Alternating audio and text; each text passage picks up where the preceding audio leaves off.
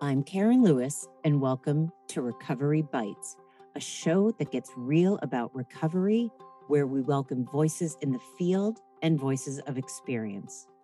Join me for candid interviews with experts in eating disorder and mental health recovery. Listeners can look forward to new perspectives, meaningful conversations, diverse connection, and compelling personal narratives that make a powerful difference in how we live. Episodes focus on life beyond recovery, the good and the not so good, the successes and the challenges, and the authentic accounts of recovered lives. Not their whole story, just bites. Good afternoon, everyone, and welcome to another episode of Recovery Bites. I'm so excited. This week, we are doing our bite for the week. So, for those of you that this is your first time hearing it, this is where I do not interview a guest, but what I do is I answer listeners' questions. And I think that's a really, really fun way to all be doing this together. For this is a community effort, right? So everybody's involved in the podcast. So what I typically do is I'm going to read, I'm going to be asking 3 questions today from 3 listeners. And I normally will, what I will do, I don't know why I said normally, what I'm going to do is I will read the question, each question individually, and I will answer after. As I say every week, please know I am speaking from my truth. I am not speaking from the sense of an actual truth, world, universal truth, shall we say. I'm speaking from my own experience. So there are other alternatives out there to other people, and if you feel differently or think differently, that's okay. We all have a different perspective about life. There's not one that's right and one that's wrong. So I'm going to start with the first one, which actually isn't a question. It's more of a comment. So this person asked me to talk about something on recovery fatigue slash empathy after so many years of fighting. And then they end it by saying, I'm exhausted. So there's a few things that I want to say about that. So, first of all, one of the reasons why we get recovery fatigue is because we're still fighting recovery. When you are in your eating disorder, that in it of itself is exhausting. And so there are people that can be doing some of the work. And by the way, this isn't blaming anyone. This is just understanding what stage of recovery you're in. So there are people that will be doing some of the work, but they're still fighting their own self because they're still very behavioral. They're very much in the mindset of the eating disorder. So that's exhausting. As a lot of you know, we call it the eating disorder self and the healthy self. And when the two of them are in conflict, that's really tiring. The other thing is being in an eating disorder is exhausting physically and emotionally. So if you are, quote unquote, going through the recovery process, but you're still very behavioral, that means there's a possibility of malnourishment. That means a possibility of cycles of binging and purging. That means there's a possibility of binging, a possibility of over exercising. There's so many other ways of compensating. So we get confused and think, oh, but I'm going to therapy or I'm going to an intensive outpatient program. But you're still using all the same behaviors in between sessions, and that's exhausting. I remember saying to my father, I'm too young to be this tired. And that was because of my eating disorder. The empathy piece. Now, I'm also reading this the way I see it. So I can't, I'm not sure if this is how the listener meant it. I'm going to be brutally honest. People that are around somebody with an eating disorder for a long time, they are humans as well, and sometimes they hit their limit. It's okay. We can't determine how someone is going to respond to us. We always want empathy and compassion, but sometimes when somebody has been behavioral and lying and sneaky and manipulative to be in their eating disorder behaviors, that empathy is hard to reach in if you're a support or a loved one or a parent or a sibling or partner. It's hard sometimes to reach in. So what I recommend people do is when you're reaching out for support, don't reach out for well, hang on, let me take a step back. I was going to say don't reach out for support with behaviors. Of course, reach out for support for behaviors, but you also have to be cognizant of who you're reaching out to. So, if you have a therapist, reach out to your therapist about the behaviors. If you have a recovery coach, reach out to the recovery coach, the dietitian, other whatever it is. But the reality is that if somebody's never had an eating disorder, they don't understand what you're saying when when anyone is constantly talking about the same patterns of the eating disorder and the thought process. They don't understand that, so they start losing empathy. And one of the reasons why they don't understand it is because you're not getting support about the real issue. The real issue underneath is I have low self esteem. I didn't do well on an exam. I don't like my job. I don't feel like I fit in. That everybody can resonate with. So empathy lasts longer. It stays. There's more sustainability in empathy because now you're connecting at a human level. If I just went to my family when I was in my eating disorder and was just like behavior, behavior, behavior, behavior, pause. Behavior, behavior, behavior, behavior, pause. Behavior, that what there's nothing they can really do for that. If I went to them though and said, "I'm having a lot of anxiety, I have a lot of maturity fears." Well, now we're starting a conversation. By the way, not an easy conversation, but at least a conversation that's going to go somewhere. So that's often when I think people are losing empathy, it's because we're just presenting to them the eating disorder. We're not presenting what's truly underneath. Another thing when you're getting recovery fatigue, I want you to ask yourself, am I sabotaging this? Am I putting up my own hurdles? Am I putting up my own roadblocks? And if so, that's where the work needs to be done. It is not an easy process. There were many times when I wanted to stop. That was when I had to do therapy around why do I want to stop here? What's happening now? On another note on the exhaustion is it's a lot of work. When I used to run residential programs, clients used to collapse on the couch at 8 o'clock and they could barely keep their eyes open. The reason is working on yourself is not easy. You bring up a lot of suffering, which is emotionally and physically exhausting. You bring up a lot of things that you've been struggling with that you're trying to work through. That's uncomfortable, right?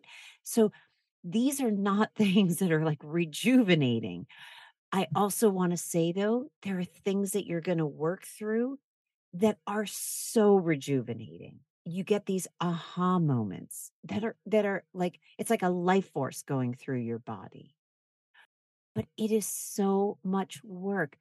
When you're trying to recover, you are literally walking through the day trying to do the opposite of what you think is organic. I thought the way I thought in my eating disorder was my truth, the way it was. So when I started the recovery process and I started going against my behaviors, I started going against my negative critical voice, I started challenging myself. Whew, That was exhausting. There were times when it was just so much easier to be like, "Ugh, I'm just gonna go back to the eating disorder." I know how to do the eating disorder. I know it well. Living in the world without it was very tiring and exhausting and unfamiliar for me. Recovery fatigue and exhaustion comes for a number of reasons. And you have to ask yourself, why are you so tired in the process? Are you so tired because you're still very active in behaviors? Are you so tired because you are doing really hard work that is exhausting? Or are you so tired because you might be doing work in the wrong place? These are all questions that really only you can answer, the one who's struggling. I hope that answered it. And I'm going to go into our second question again, all in the same theme. So, this next question is, what is your advice for people who have been struggling with an eating disorder for 10 or more years? My advice is keep working on the recovery process and ask yourself, why am I still working on this after 10 years?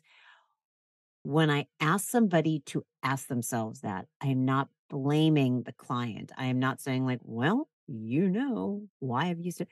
What I'm saying is if you go inside, if I went deep inside when I was in my recovery process and I'd been struggling for 10 or more years, if I was really quiet and really honest with myself, I could actually answer that. Again, that is not blame. That is just understanding. The reality for me was, for example, I was still struggling with intimacy fears. Well, then I need to do a lot of work around that. And that's okay. Sometimes we think we're doing the work that's necessary, which, by the way, it's all necessary. But there's different priorities, there's different stages. And so there are times when I was avoiding the really big topics when I was in my recovery process. Like I was afraid to talk about my intimacy fears. I was afraid to talk about my maturity fears. So, so I did a lot of work in therapy, but I wasn't really going into the things that were, just keeping me stuck because I was afraid. Also, once I realized that it was because I was afraid, I had more compassion for myself. I didn't blame myself and been like, "Oh god, I'm still stuck." I'm like, "Oh, now I see I'm scared. Okay, I can work with that now that I understand it." A lot of it has to do with being silent and really going inward to be honest with yourself. I know that people can do that.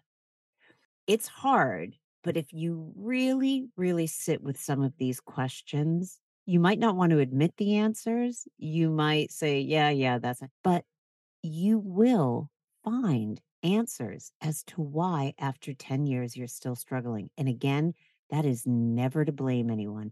That is to say that you're either too afraid to approach something, which fear can be paralyzing. You're in denial. There's something that you still haven't tapped into, or you're going about therapy in a way that's not working for you. So, gratefully, there's all new different kinds of treatments out there now. I have clients that have been through residential time and time and time again, and they are still not recovered. Gratefully, there are new virtual programs out there that are 7-day a week PHP within health, equip. For some people, they still needed to be at home with their family to be able to do the work. For some people, they were older and didn't want to be in a program with teenagers. For some people, they couldn't afford to go to treatment or they weren't able to leave their own living environment due to being the parent or whatever it is. Do you keep trying to do the same thing and you're still stuck? So that's also another thing I say, ask yourself, do I keep going into the same treatment modalities and really getting the same results? I just thought of another one, and this is always a big one, but insurance. So my heart breaks when people get pulled prematurely. People get pulled prematurely from treatment all the time, and then they become the ones that everyone says they're never going to recover. They're always like in the revolving door, going in and out of treatment. Insurance pulls prematurely and has people discharged from programs sometimes when they're at their most vulnerable. And there are sometimes that we can't change the insurance system. So you have to work even harder to find a way to make the treatment work. Like I said, doing a virtual program, something like that. But never give up. Don't give up. If you get 5 years of recovery, that's 5 incredible years of your life that you're experiencing without an eating disorder. That is worth a lifetime. Don't ever give up. I am now going to transition to my third question, which is, it's hard sometimes to remain hopeful for full recovery when recovery isn't linear and it can go for over 10, 15, or more years. Advice on why a person shouldn't give up. Please speak to the fact that some people never recover fully. How does one know when it's time to settle for semi recovery? So, to some degree, I feel like I answered half of that question in the first one because we are staying with the same theme. And my feeling is that the eating disorder is not working for you, so that's why you shouldn't give up. There's more out there, and that more might be frightening to you, but okay, then work through that phase of it. But the eating disorder, forgive me, everyone, has never proven to work the way you imagined it would in your mind. Hence why you keep doing it again and again and more and more and more because you think, oh, maybe next time.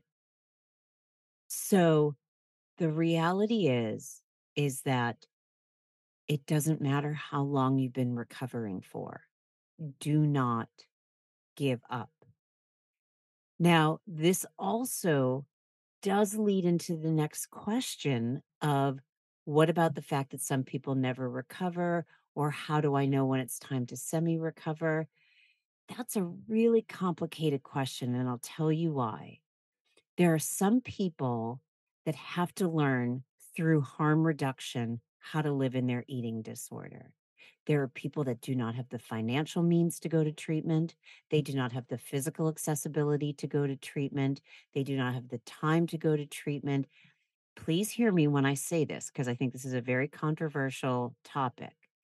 I am not saying, "Eh, give up, make some excuses, say you just couldn't make it to treatment." That is not what I'm saying. And that being said, there are blocks for some people where we have to say, is this enough to have you function in the world? By the way, if you have the means and you have the funds, if you have the privilege of the financial resources, I'm going to encourage you to never give up, to continue trying. That being said, not everybody has the privilege to be able to recover, and we have to recognize that. So, do I want someone to live in semi recovery? No, I want someone to be fully recovered. Do I want someone, though, to live in semi recovery because it's going to save them physically? It's going to save them physical harm? Yes, I do. Again, I know that's a very controversial topic. I'm very open if other people have different ideas. I do not want anyone to take the message that I'm just like, yeah, do that, live in semi recovery. Because you know what? For me, that was worse. When I was in semi recovery, that for me was hell. It was like purgatory. I wasn't in the world of being recovered, and I wasn't fully in the world of being in my eating disorder, and I just existed. And that was very uncomfortable.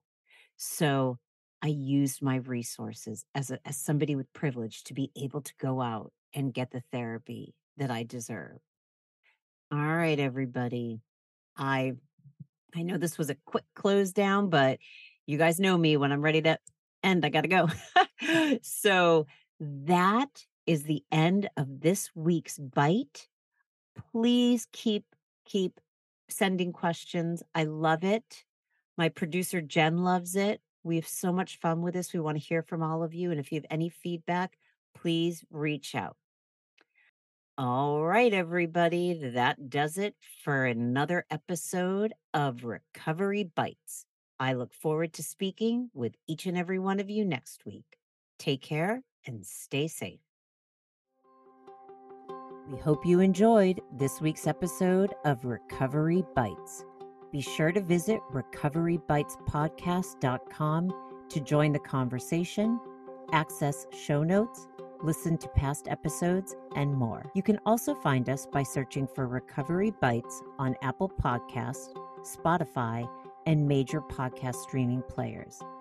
For weekly episode releases, you can follow us at Recovery Bites Pod on Instagram.